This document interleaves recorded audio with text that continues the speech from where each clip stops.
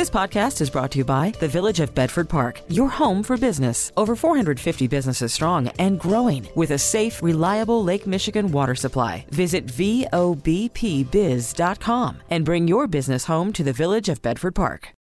Call from mom. Answer it. Call silenced.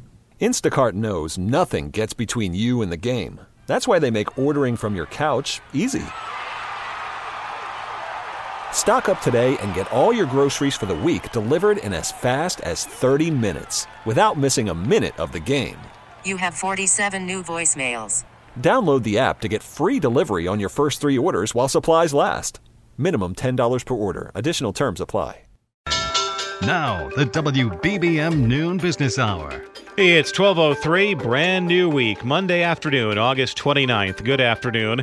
Thanks for joining us. I'm Rob Hart. The Noon Business Hour is presented by the Village of Bedford Park. Panera Bread is testing artificial intelligence technology in its drive-through lanes. We'll cover that in our next segment. But right now, the week ahead will include data on housing and construction, plus the government jobs report for August. We're joined by Bob Brusca, chief economist with Fact and Opinion Economics based in New York. Bob, thanks for joining us today. Do the numbers that come out later this week have the potential to kind of break this feeling of anxiety that's settled over the market since Friday morning? I'd say probably not. I think there's a feeling of anxiety out there that is much more likely to get worse than to get better. Although the numbers coming out late in the week are going to be important, and that's part of the problem.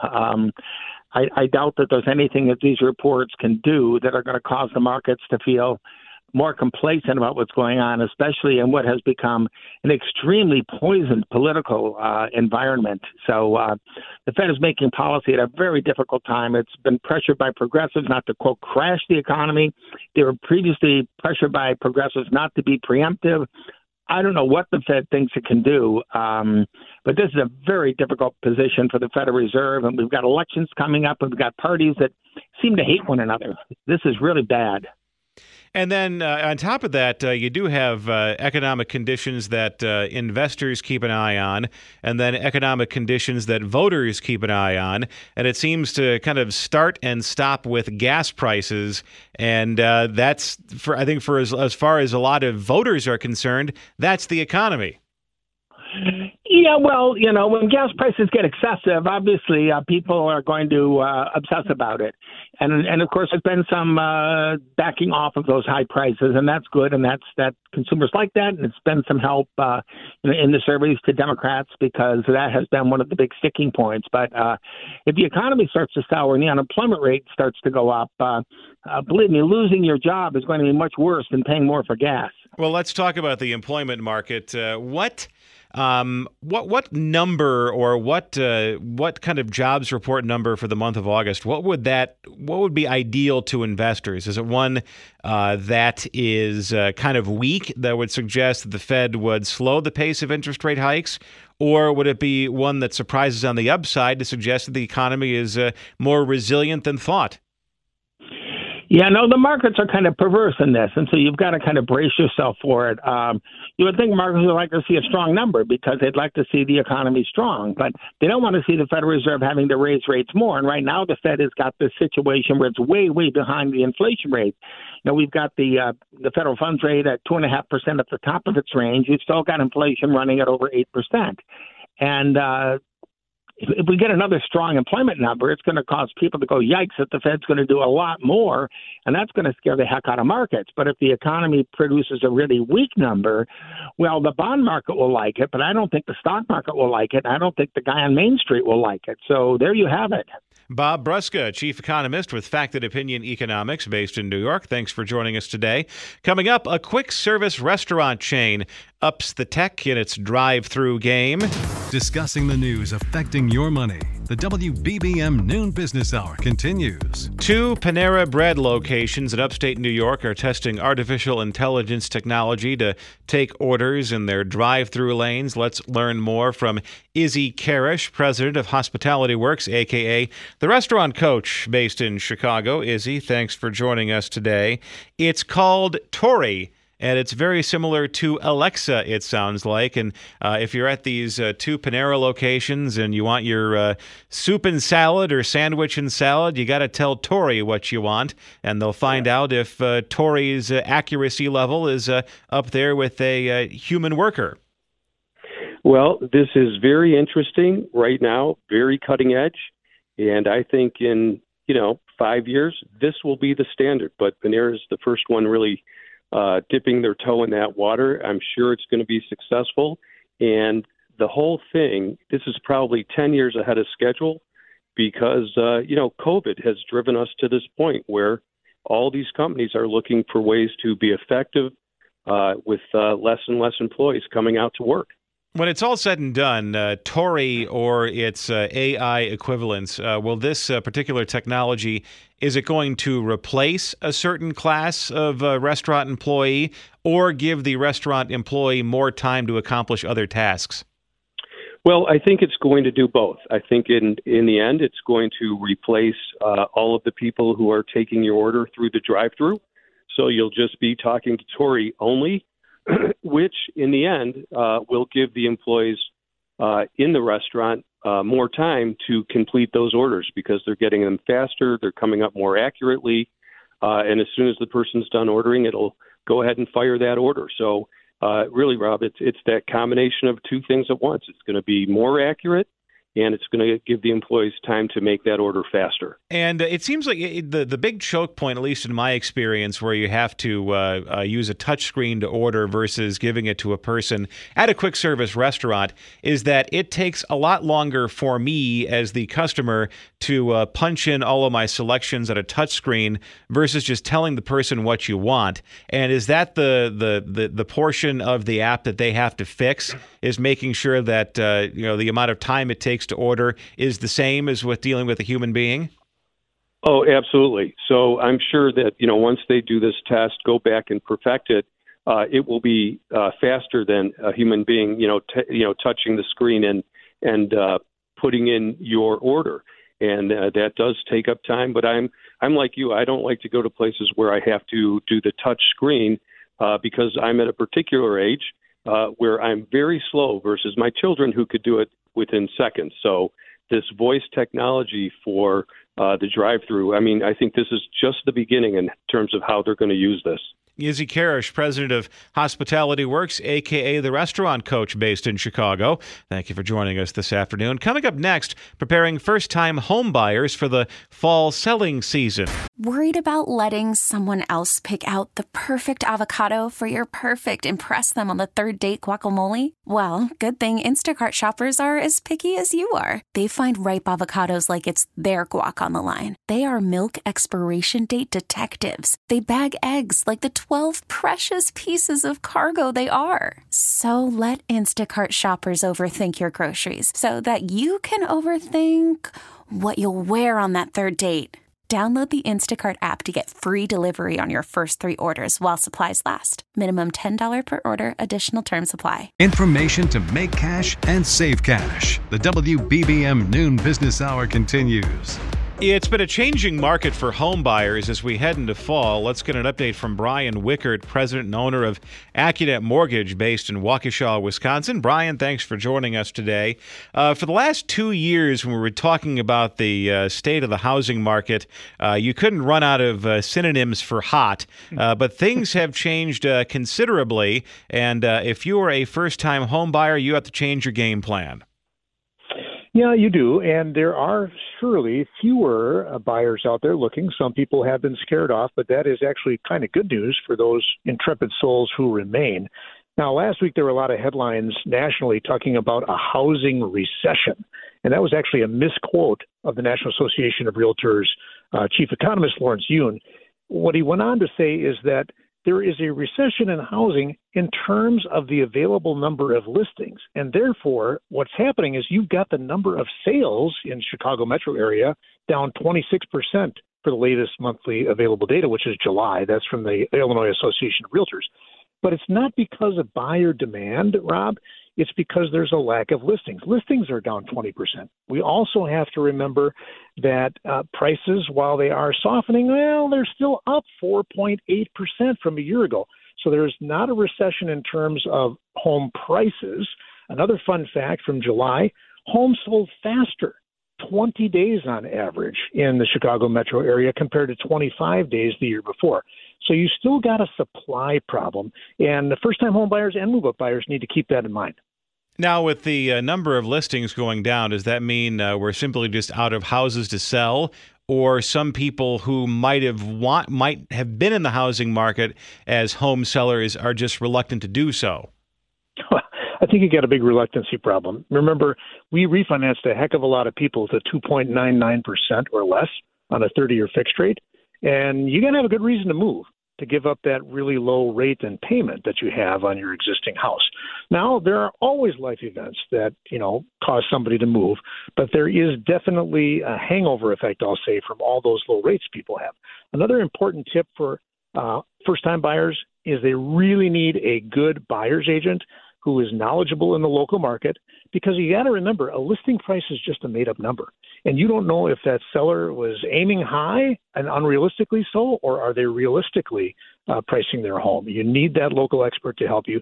The other thing you need is to get your pre-approval squared away and get a thorough pre-approval, one where the mortgage lender not only verifies your credit, but also your down payment and also your employment. We want to make sure there are no questions so that when you get that accepted offer, there are no surprises on the way to closing.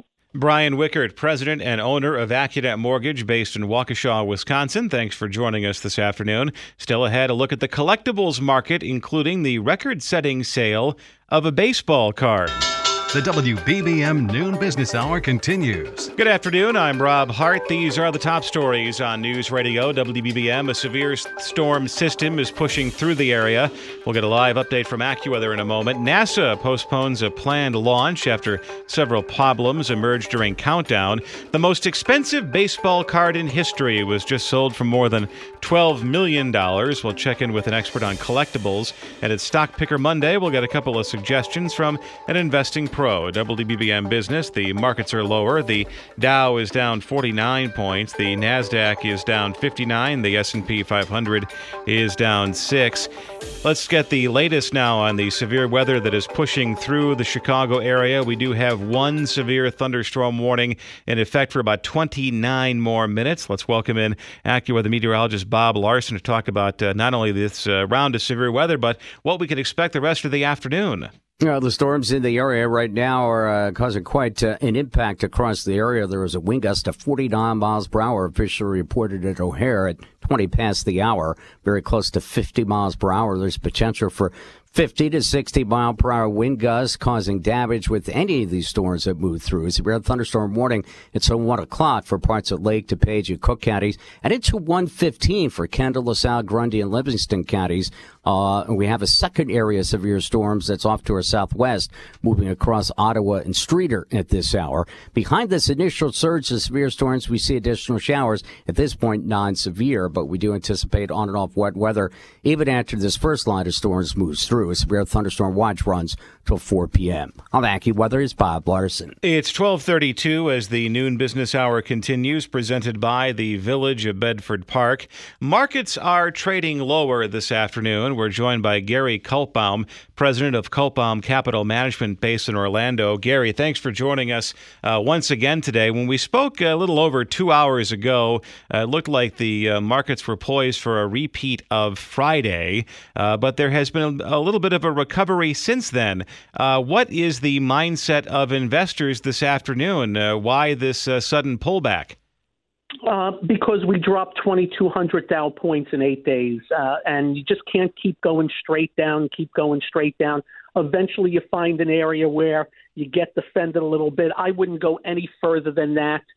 Leave no doubt the market is deteriorating here, and it's on the back of higher oil prices, higher interest rates.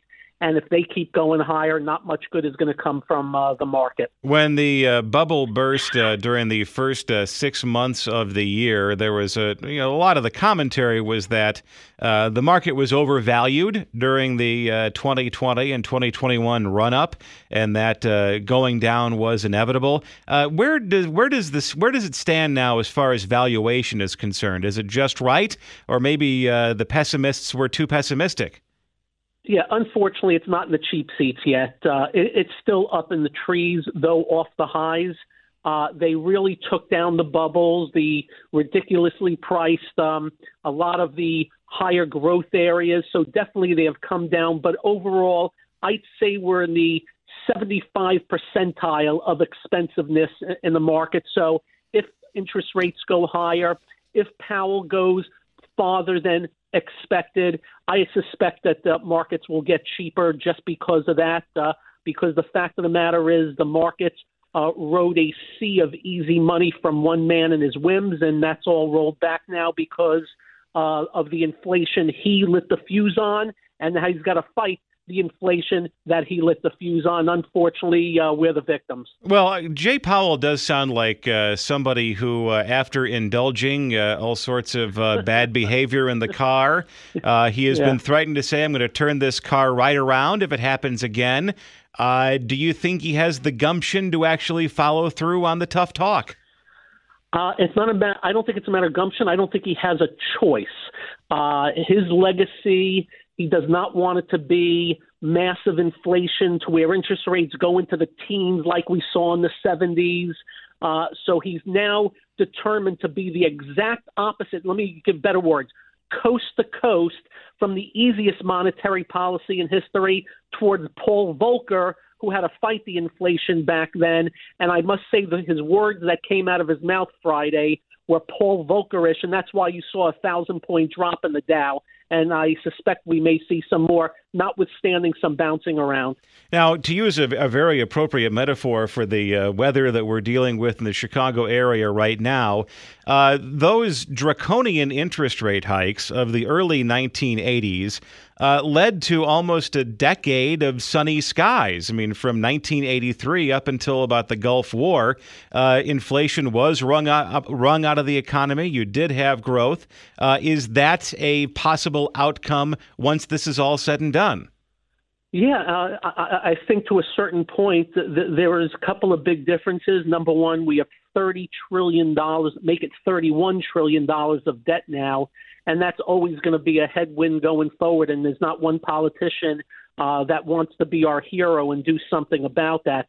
So that's number one on the hit parade. And number two, we're still not even close to fighting off inflation. And that is a big problem. As of this second, he's at 2.3% on his Fed funds with the 2-year yield at 3.4%. So he can raise rates a point in September, still be behind. Unfortunately, to kill inflation, you probably got to go 5-6%, and that means trouble for the economy and trouble for the market before we can get out of this. Now, if you're like me and you believe in the people of this country and businesses of this country and ingenuity, we will come out of it, but it just may take some more time.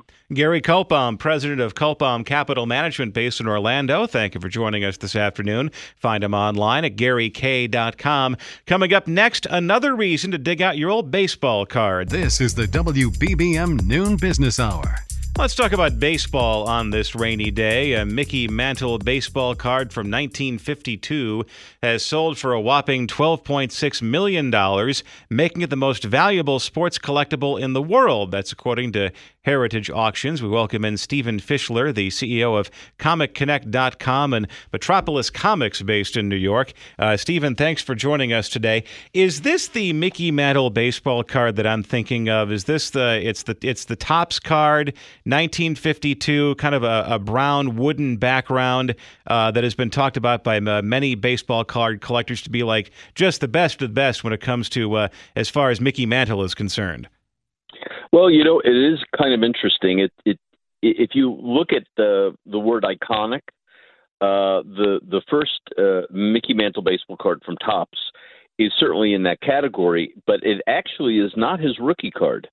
There is a card from the year before, the 1951 Bowman, that is actually his true rookie card because it obviously came out 1 year beforehand, but the 1952 set is such an iconic set.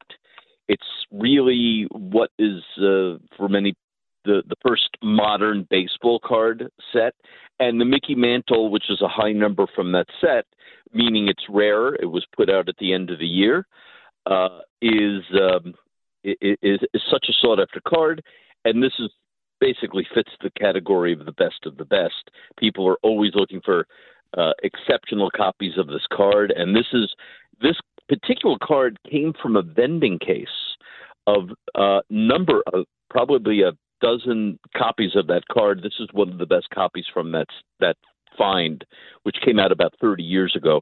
It's a tremendous item. Are we in a situation, because when I was growing up, it was always Honus Wagner had the most valuable baseball card, and the cards that got the most money on the resale market were from the early 20th century. Are we getting to a point now where the baseball cards from the 50s and 60s, as evidenced by Mickey Mantle, are moving to the front of the line as far as value is concerned?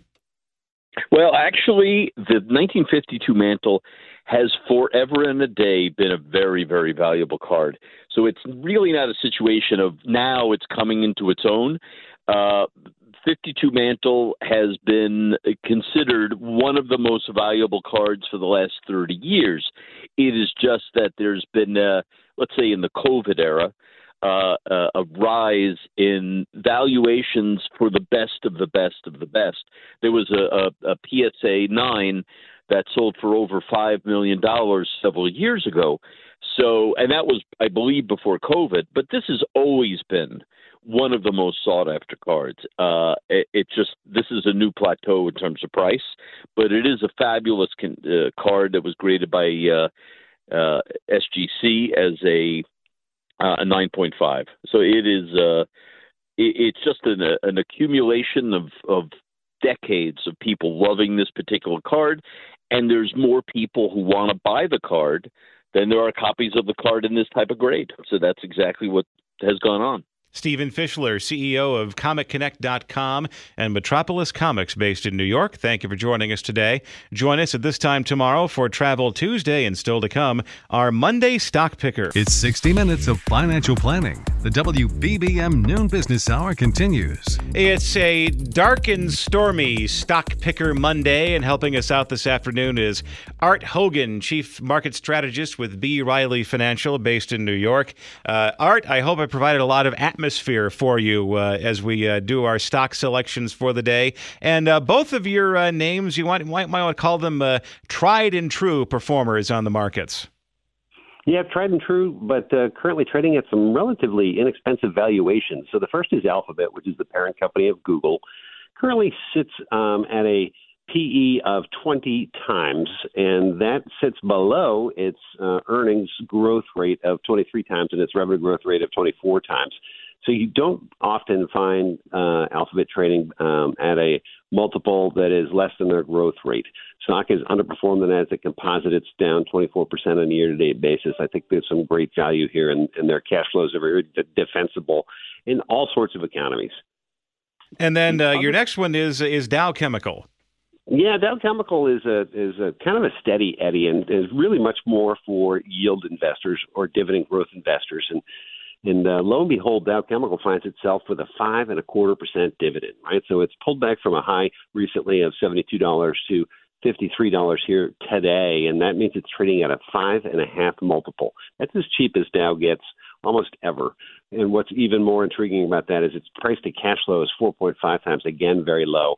It has 20% gross margins. It's got 15% operating margins. So it's got a return on capital of 21%. It's growing revenues at a rapid rate. So for those folks that are interested in some dividend yield and a company that makes things that we need versus things that we want, Dow Chemical. And it seemed a very appropriate metaphor for Chicago this afternoon, that in times of market volatility, both of your selections for the week sound like shelter from the storm. Shelter from the storm. I hope that passes soon for you. And also, it seems like the volatility that's happening right now is it's a good opportunity to pick up some values that may not have existed before. It really is, especially in a week like we saw, actually the last 2 weeks, the two lowest volume weeks that we've seen this year. That tends to add to volatility because there's less liquidity.